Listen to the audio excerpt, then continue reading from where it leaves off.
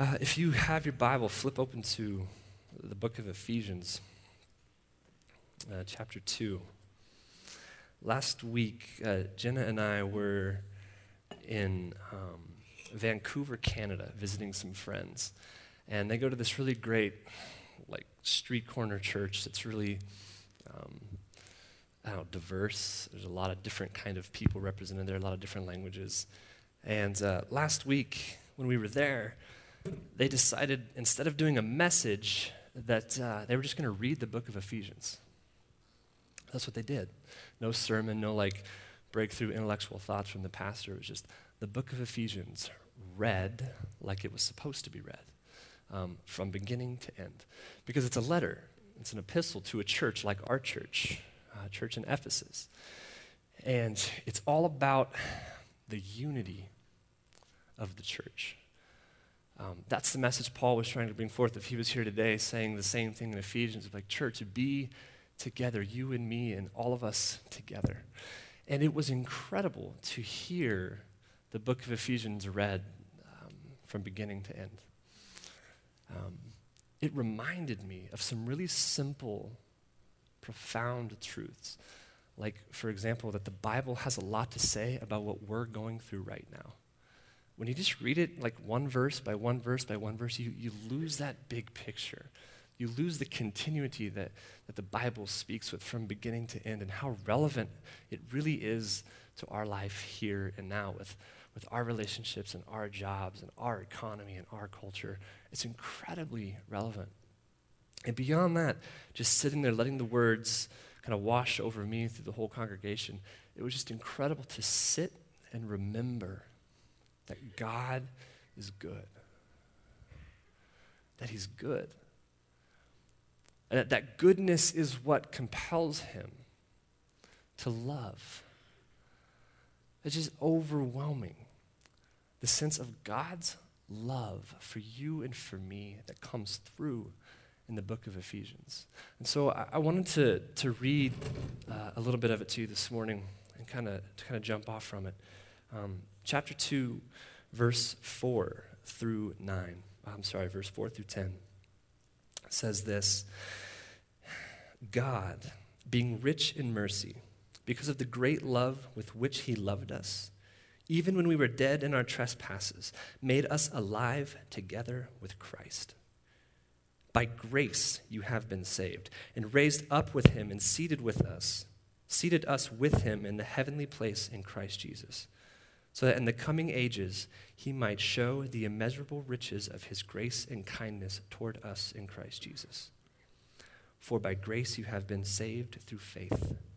And this is not your own doing. It is the gift of God, not a result of works, so that no one may boast. For we are his workmanship, created in Christ Jesus for good works, which God prepared beforehand that we should walk in them. Now that's a lot. It's a lot packed in for one Sunday, for one message. But there's a couple things in there that I want to look at, because really what I want to look at today, the thing that I've been thinking about a lot lately, is the usefulness of my life. And because you're here today, the usefulness of your life. How useful are you? How useful am I? I mean, really, at the end of the day, what does it come down to? So I want to look at three things today. I want to look at faith, I want to look at fruit, and I want to look at something I'm calling the measure of Christ. So faith and fruit and the measure of Christ. My thinking about faith lately has been kind of shaped by this book that I've been reading with Jenna. We're reading it out loud, which is really powerful if you've ever done that. Read a book with somebody out loud. It's just a totally different experience than reading it together. I'm reading it alone in your own head. But it's a book called A Severe Mercy, and it's by a guy named Sheldon Vanauken. And he lived kind of in the 1900s, and incredible writer, incredible poet, just an incredible guy. And he was really good friends with a guy named C.S. Lewis. And we talk about C.S. Lewis here a lot. He's kind of a big deal. Shaped a lot of our thinking. So he has this correspondence with C.S. Lewis through these letters. And so this is the book about his life, about how he falls in love with this girl named Davy. And they have this dream to see the world on a ship that they build with their own hands called the Grey Goose. and they get to do it. But it's just an incredible story. And it talks about faith in a really interesting way, because a lot of times I'm stuck when it comes to faith. Faith seems like a paradox a lot of the times. And when I kind of started here at Antioch, I ran the young adult ministry, and the title of the ministry was Paradox. It's mystery. It's mystery that you have to have faith to believe, but to believe you must have faith. There's something in that just doesn't really mesh really well with us right off the bat. We think, man, this doesn't work. This doesn't make sense. So how do we look at faith? How do we talk about faith? Well, there's 1,000 different ways we could go with that. But I want to read you this passage from Sheldon Van Auken. And this is about halfway through the book. They've started their lives together as, they call themselves theists. They believe in beauty, very much so. They believe in goodness, very much so. But they don't believe in Christ. They don't believe in the church. They don't believe in the Holy Spirit. So they're led on this kind of whimsical, romantical journey that's built around pursuing beauty. And so halfway through the book, this is what happens. It says this: Christianity, in a word, the divinity of Jesus, seemed probable to me. But there's a gap between the probable and proved. How was I to cross it? If I were to stake my whole life on the risen Christ, I wanted proof. I wanted certainty. I wanted to see him eat a bit of fish. I wanted letters of fire across the sky. And I got none of these. And I continued to hang about on the edge of the gap.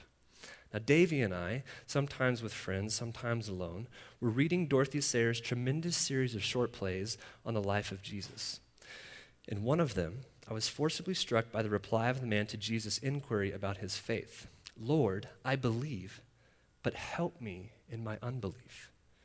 Wasn't that just my position? Believing and not believing? A paradox. Like that other paradox. One must have faith to believe, but must believe in order to have faith. A paradox to unlock a paradox. That's what I felt it was. Now, one day later, there came a second intellectual breakthrough. It was the rather chilling realization that I could not go back.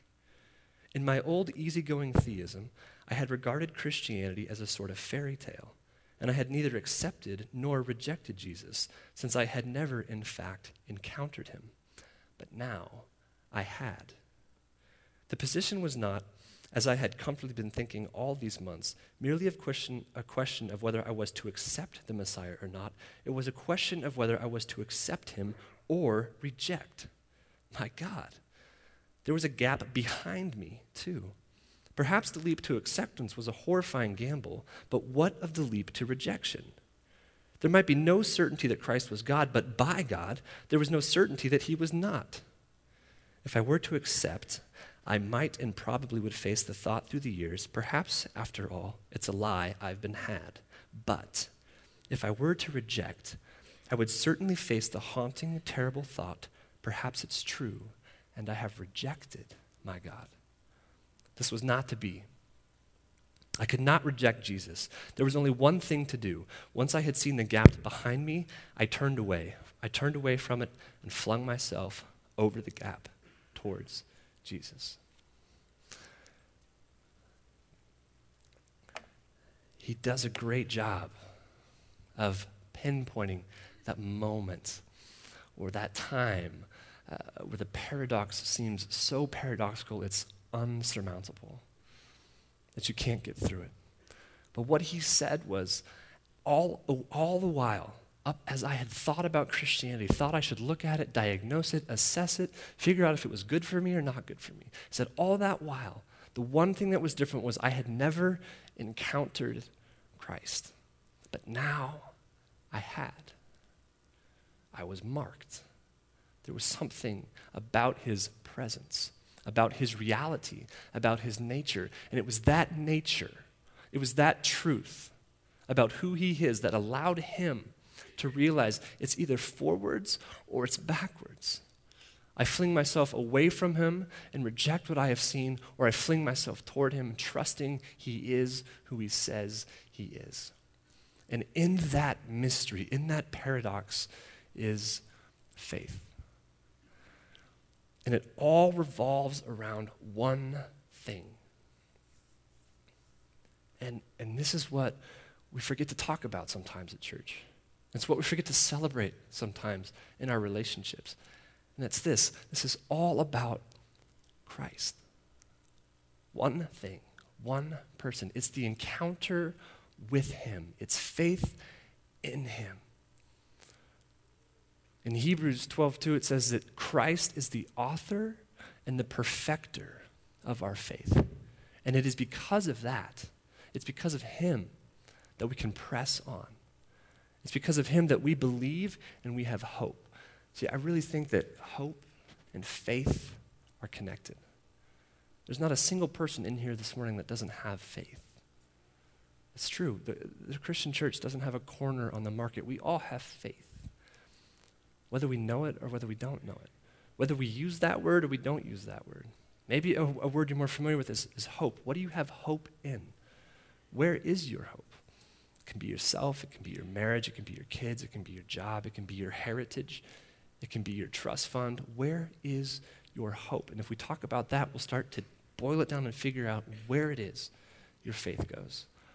And see, that's the thing that Van Auken is talking about. And that I want to remind us of this morning over and over and over. It's not about have faith, but it's what is the object of your faith.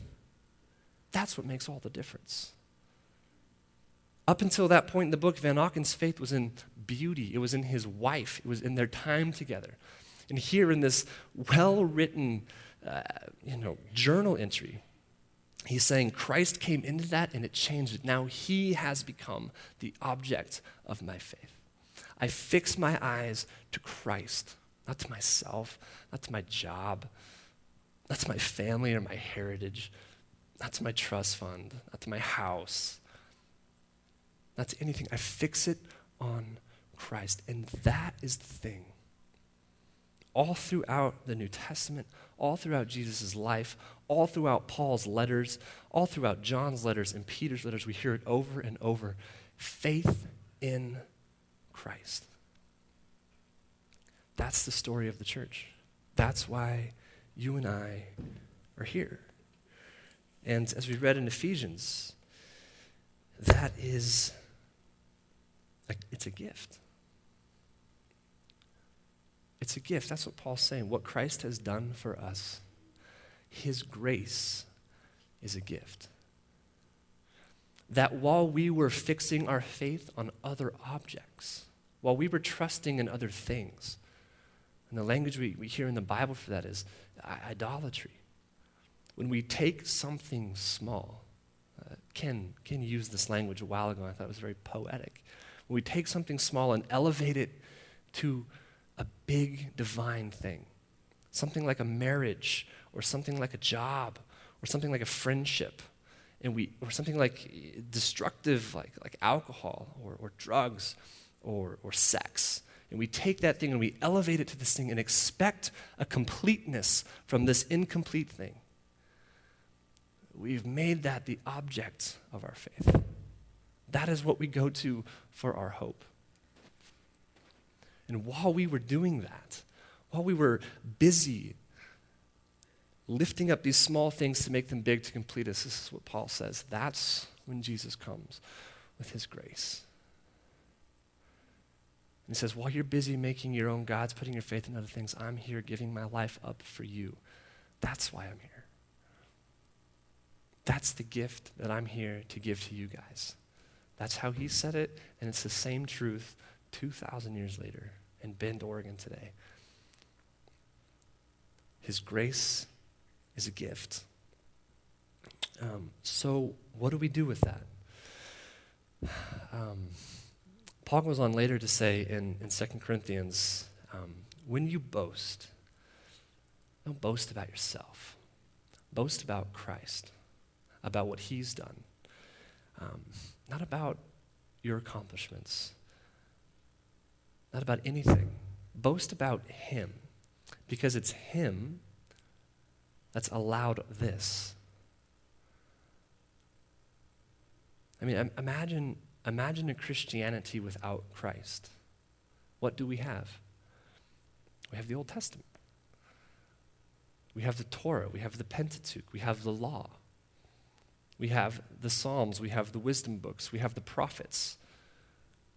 We have the Old Testament. We have what we had for a long time. But Christ shows up, and the first thing he says is he announces, behold, the kingdom of God is at hand. What you've been waiting for forever is here. This is it. I am the one bringing it in, the Messiah. Because I want to give you this gift. I want to free you from the busyness you have of taking these small things and making them big. I want to free you from that oppression. I want to free you from that tyranny and that slavery. That's bondage. And I'm here to give you freedom. That's how Paul puts it later in Galatians. It's for freedom that Christ has set you free. It's for freedom. And so it's him. He is the object at the center of the story, of my story, perhaps of a lot of your stories, of Sheldon Van Auken's stories, of a lot of stories. He is the defining moment. So we have faith and we have fruit. And this is the thought that's been kind of consuming me the last couple weeks. We don't talk about faith a lot. We don't celebrate faith a lot. And granted, I have a very small, myopic picture of the world. Maybe yours is much different. I can only see what I see. And I'm 28 and I'm white and I'm tall, which like really changes your worldview more than you would believe. And I'm like 28 and I still don't have a good question for how tall. Like, wow, you're so tall. Did you play basketball? Like, I feel like I should have a really witty comeback after 28 years and I got nothing. It's kind of boring. But that's me, and this is what I see in the church. This concept of faith we have and we know that the Bible says, we walk by faith, not by sight. It's by faith that you're saved. It's not by works. And that word, works, fruit. We have faithfulness and we have fruitfulness. We elevate this so high. We love to talk about fruit. What you're doing, what you're accomplishing, what you're achieving, what you are succeeding with your life and your time and your energy and your resources. What are you achieving? And I think we elevate that. And we leave faith kind of down here like, yeah, it's a given. Let's talk about this. Let's do this. Let's celebrate this because this is what we can really look at. And I think, admittedly, the culture that you and I live in works its way into the church, right? We have a very consumer-friendly culture. We just all survived Christmas. It's consumer-friendly culture.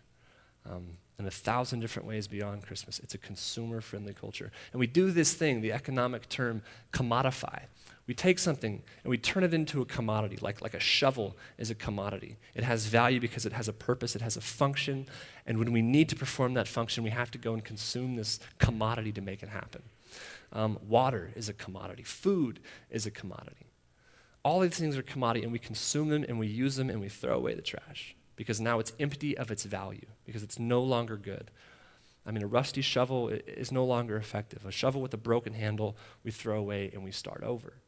Because we have to have what we need to do the function. Now, the problem is, or one of the problems is, when you and I begin to commodify one another, when we turn a human being into a product, when we have a felt need and we employ a person to satisfy that.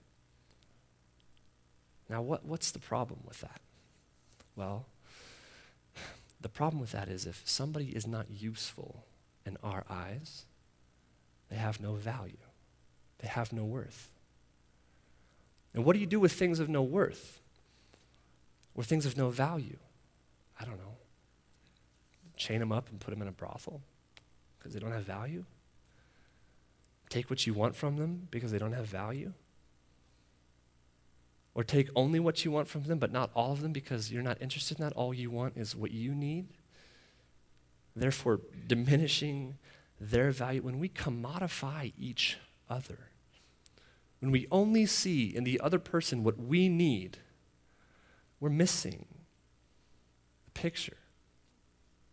We're missing the value, the presence of that person. And we exercise our own unhealth. Our own unhealth. We take our fear and we let it win. We take our temptation and we let it win. And we just use people to meet those needs. And when it doesn't work, we leave.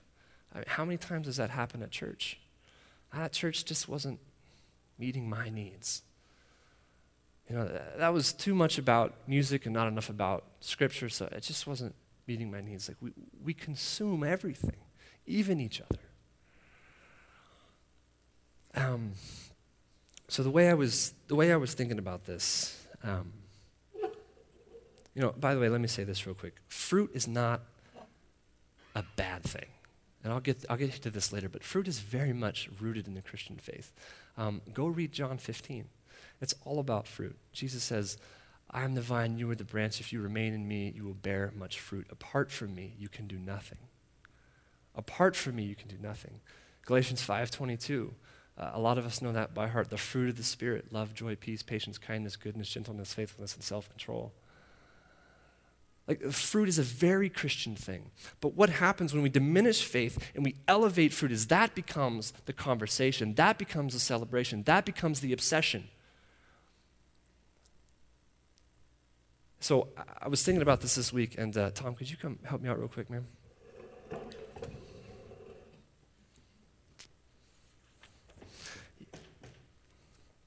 Oh, way to go. Everybody saw that. Here's the deal. Can I just have you stand like right there on that cross right there? So I'm thinking about this. At home over Christmas, going to church there at church in Canada, listening to the book of Ephesians. The idea of what happens when we diminish faith and elevate fruit and make that the thing that we decide we want from each other. And the way we communicate with each other is I'll value you for what you can do, and that's it. Beyond that, you have nothing to offer me. So here's kind of this thought played out with a couple of measuring tapes.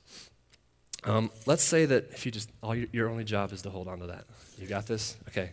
So this is what I'm thinking when we put fruit before faith is this guy who's measuring out his life. We'll call him Tom. No offense, but it just came to me.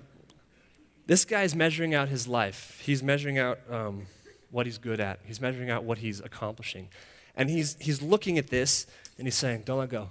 He's saying, okay, I'm doing pretty good. Look at this. Let's say for example's sake, this guy is a Christian.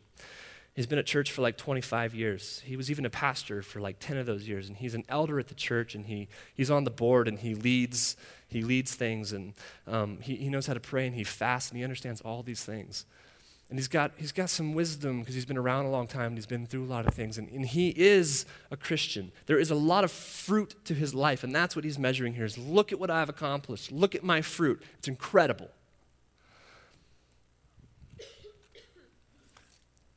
And then Bob comes to church. Wounded, hurting.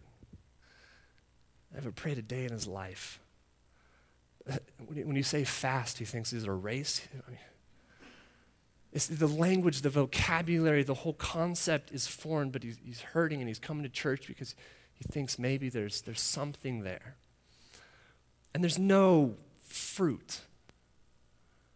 And he comes in and not, probably even not to the fault of this guy, he looks at him and he's like, good grief, I've got so far to go. I've got so far to go. Look at me. I'm tiny and I'm small and I'm worthless because I'm bearing no fruit. I measure it out and I've got like 2 feet. And this guy's got like 25 feet. I feel small. I feel tiny. I feel insignificant. I feel like maybe I don't fit here.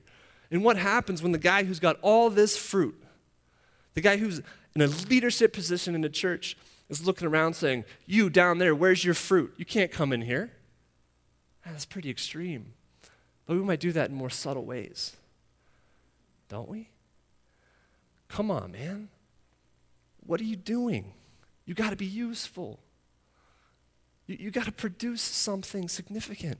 So over here, maybe there's a little bit of pride. And over here, definitely, there's a lot of shame. There's a lot of guilt. Like, man, I'm just not good enough. And so what if, you have to figure this one out on your own. There you go.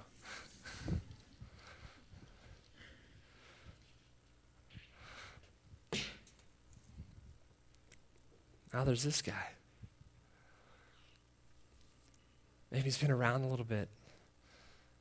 I want to measure out my life. I want to stack up to this guy. I want to be useful. I want to do great things.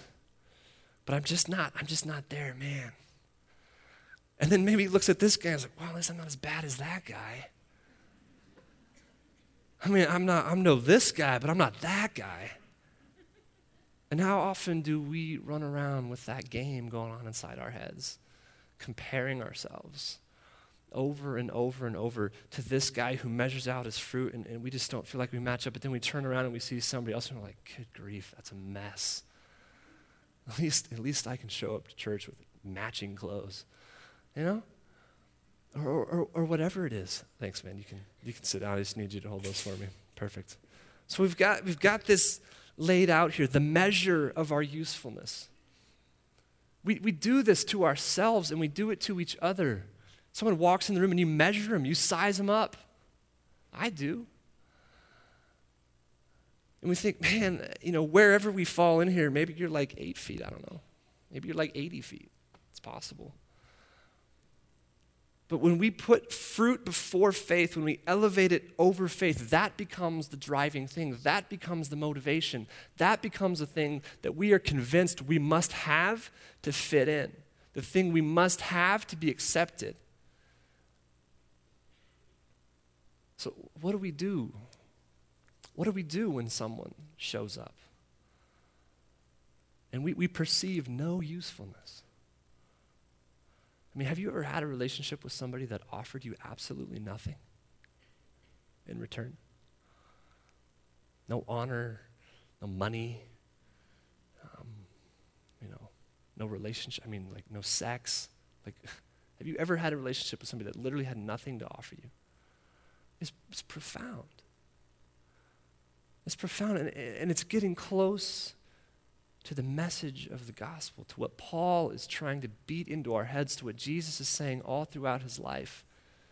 It's like, you can do this all you want. And Jesus showed up, and he looked at this, and he sized it up, and he's like, look, you guys can go play this game. You can do this. You can worry about your power and your reputation, and you can worry about that. I'm not going to. I'm going to work and walk and focus on these people here.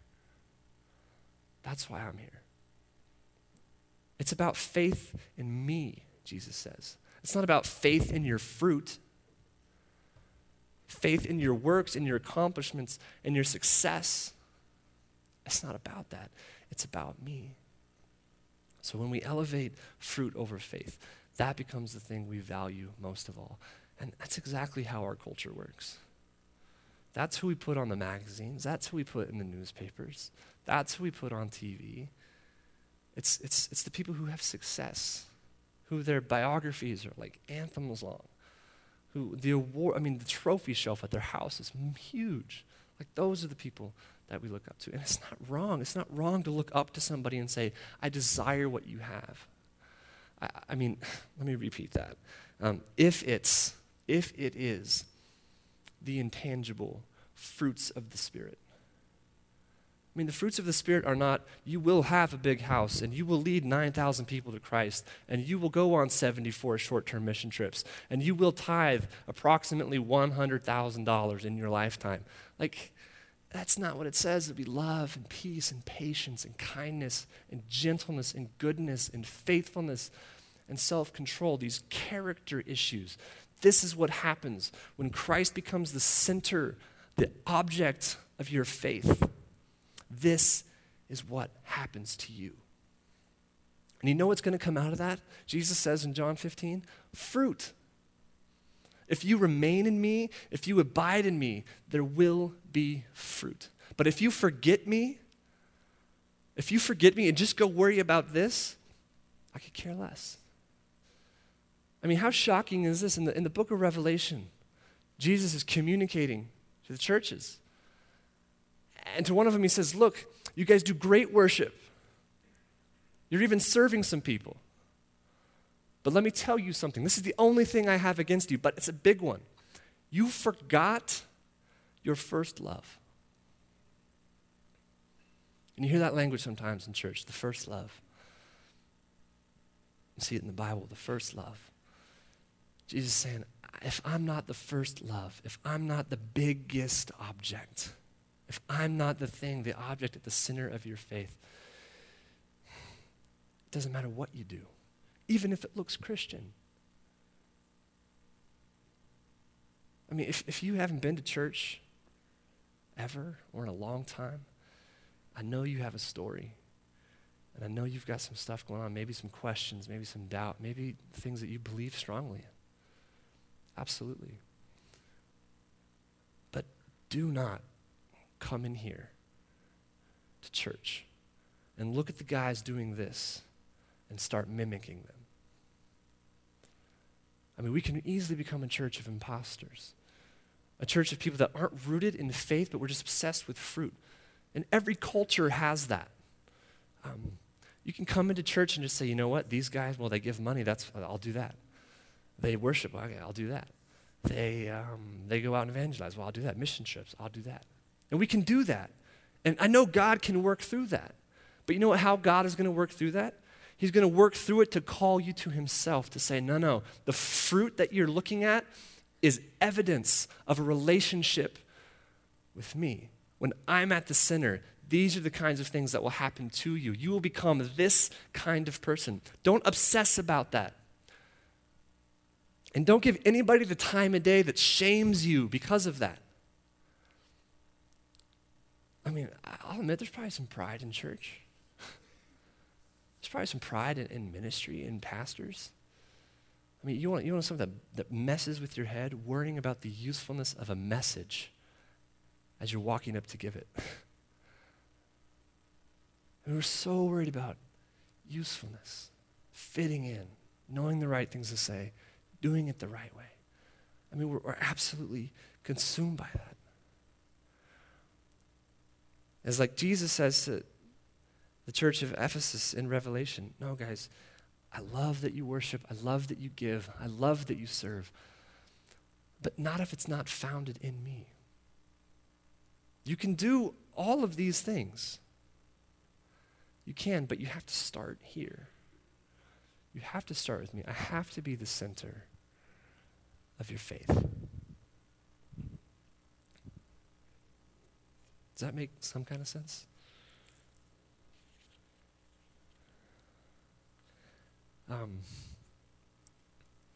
One of the things that, to me, one of the saddest things that happens in Christianity, in church, in our lives, is when we use shame to motivate people. When we're down here and we look back at those younger than us, more immature than us, maybe with more heartache than us, who got a later start than us, and we just say, man, it's too bad. And we heap shame on them. And I remember a couple years ago, I was watching this movie, this crazy movie called The Edge. You guys ever seen that movie? It's Anthony Hopkins and Alec Baldwin, and they get stranded in the wilderness in Alaska from a plane crash. They were flying out, and like a gaggle of geese got caught in the engine, and they just crashed. And like Anthony Hopkins is like this 70-year-old billionaire who has a supermodel wife, and he loves like outdoor books. So he's been reading about like outdoor survival. And Alec Baldwin is like this young hotshot model agent or something like that. And so it's like how these guys survive. And at one point, one guy gets eaten by a bear, and that's pretty gnarly. But that's like the big threat, is there's this hungry bear that's like hunting Alec Baldwin and Anthony Hopkins. And I remember this scene, like I was laying down on the couch watching this movie, like nearly asleep. And like the bear just wasn't enough to grab my attention. Like nearly asleep, and there was this scene like after they wrecked. And Anthony Hopkins and Alec Baldwin are there, and Alec Baldwin is freaking out. Oh my gosh, the plane crashed from the middle of nowhere. Nobody knows where we are. We're going to freeze to death. We're going to starve. We're going to die. We don't have any fire. Everything that could possibly go wrong has gone wrong, and here we are.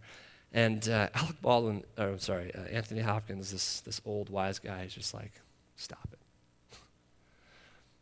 And he said, do you know the number one reason why people die in the wilderness? And Alec Baldwin had all these answers. And he's like, no. The number one reason why people die in the wilderness? Shame. It's shame. He said, you're so convinced you did something wrong, that you messed up, that you should have been better, that you weren't prepared enough, that you panic. And when you panic, you do stupid things. And when you're panicking and doing stupid things, you cannot do the one thing that you must do in the situation, which is think. I love that answer. And as he was giving that speech, I was nearly falling asleep, and he said, the number one reason people die in the wilderness is shame. And laying there, I kind of went, it's exactly how it is in church. I don't know why I remember that, because I fell asleep right after that.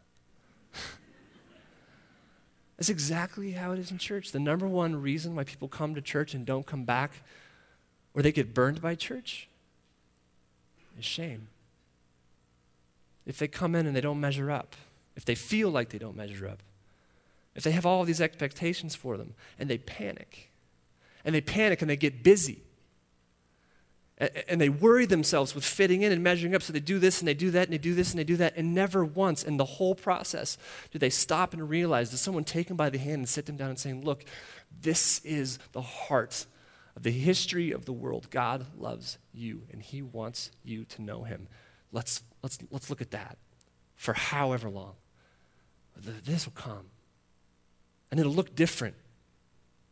Right? It's not the same for any two people. It'll look different because you're different and you're unique, and God knows that.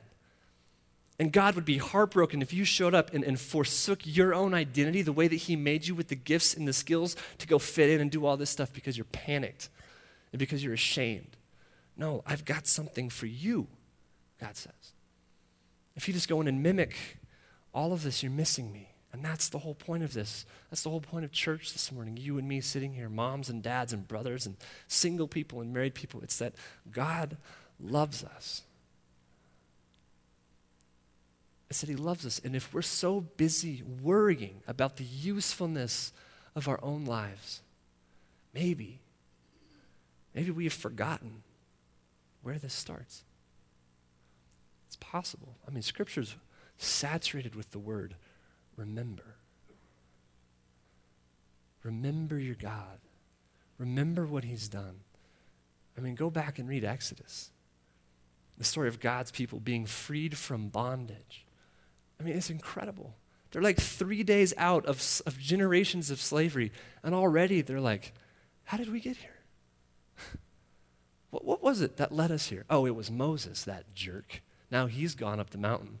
So they panic. Let's do our own thing. Let's make something small and make it big and put our trust in that.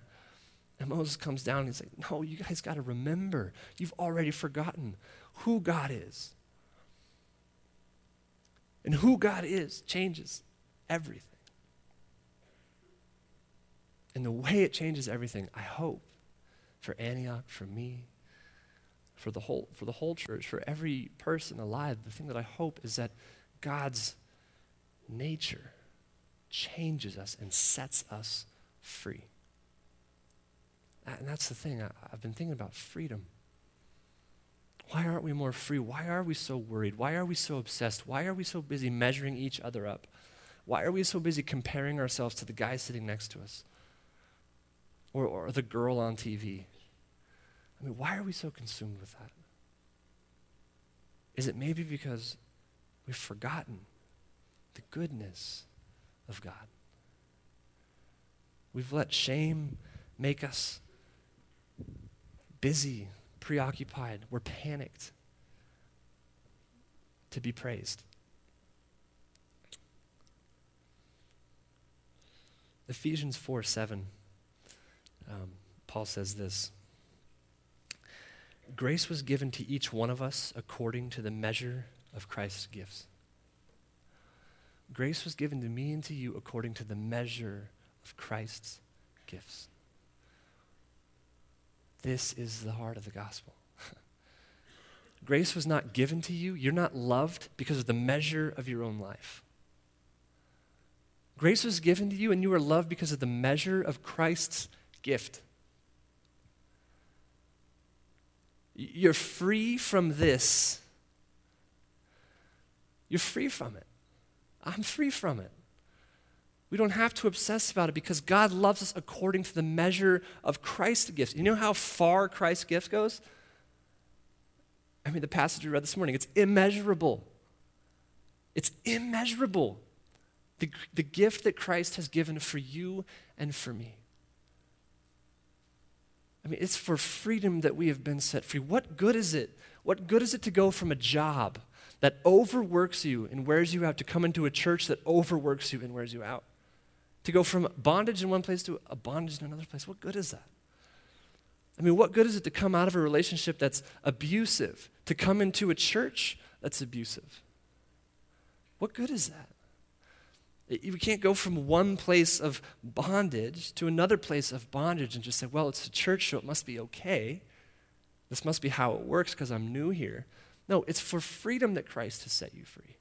It's according to his gift, measured out infinitely, that you and I have a shot at life, that we have a shot of knowing who we really are, of being able to love our neighbors. It's all because Christ is at the center of it. It's because of what he's done, the measure of his gift, not the measure of our fruit, that we're loved.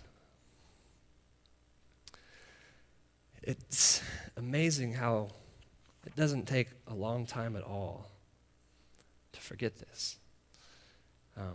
I'll go ahead and have the band get ready to come back up, and we'll close with this.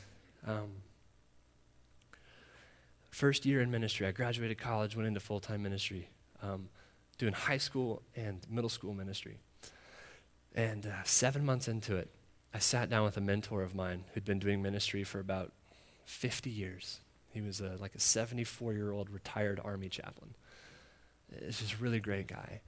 And I sat down with him and I asked him, his name is Bud. I said, Bud, did you ever realize that you can do ministry without Christ in your life?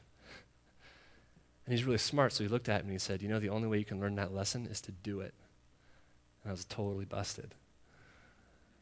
But it needed to happen. It needed to happen because I was so busy doing ministry. I mean, I'm serious. I would show up and I would set up the room and they would come and I'd greet all the kids and I would lead the worship playing guitar and singing, and then I would lead the game that they would all do, and then I would give the message and I'd play more songs, and then I'd go out and meet all their parents when they get picked up, and their parents would say, like, you're awesome, you're doing great, we're so grateful that you're here. And I'd go home at night and be like, this is such a paradox to me. They're telling me I'm doing a good job, but I really don't feel like I've had a genuine conversation with Christ in 6 months. How is this possible? They're looking at the fruit and they're saying this is good, but I'm saying, no, there's got to be something going on here. It's easy to forget that because we get so consumed with measuring what we're doing, so convinced that that's the right way to go. But it's by faith in Christ, the measure of Christ's gift. So I'll close with this. That year, after that conversation with Bud, I went to a coffee shop and sat down with my Bible, and I wrote this because I like to write to think things through. And I just want to share it with you guys as maybe encouragement. I was sitting in a coffee shop and realized that I was sitting with a stranger. That's what it felt like.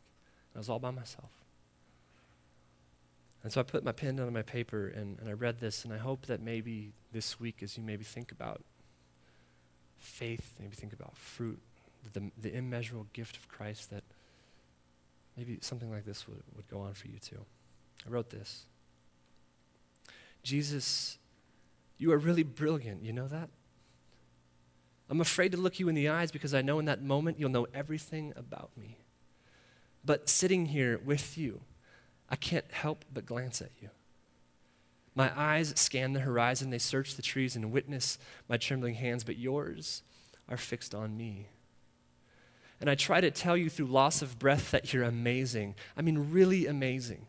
Amazing in life, amazing in death, amazing in life again. It's incredible you meet me like you do. And I don't know why, but you let me call you mine and you call me yours. It's absolutely undeniable, yet I struggle to look you in the eye. Almost as if I know your beauty will trip me to the floor and press me to the ground. But I want you to know it's nice to just sit here and be with you. It's good to feel completely nervous and absolutely comfortable all at the same time. It's really great. I mean, it's absolutely great to be with you and have you listen to me fumble through these words. I hope you don't mind me asking you here. I don't think you do. I'm convinced you like being with me, and that feels like spring inside my soul. So I guess all I really want to say is thank you. I appreciate you, Jesus. You seem too good to be true, but you're not. You're completely real, and I love that. Brilliant. You're just brilliant. And I hope you never get tired of hearing me say that. Father, I pray that the temptation we have, the shame we feel, the guilt that leads us to panic, Lord,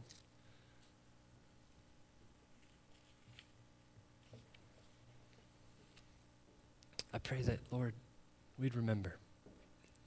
Simple as that. Remember you. Remember your words. Remember that it's not about us. The measure of our fruit. God, it's about the measure of your gift.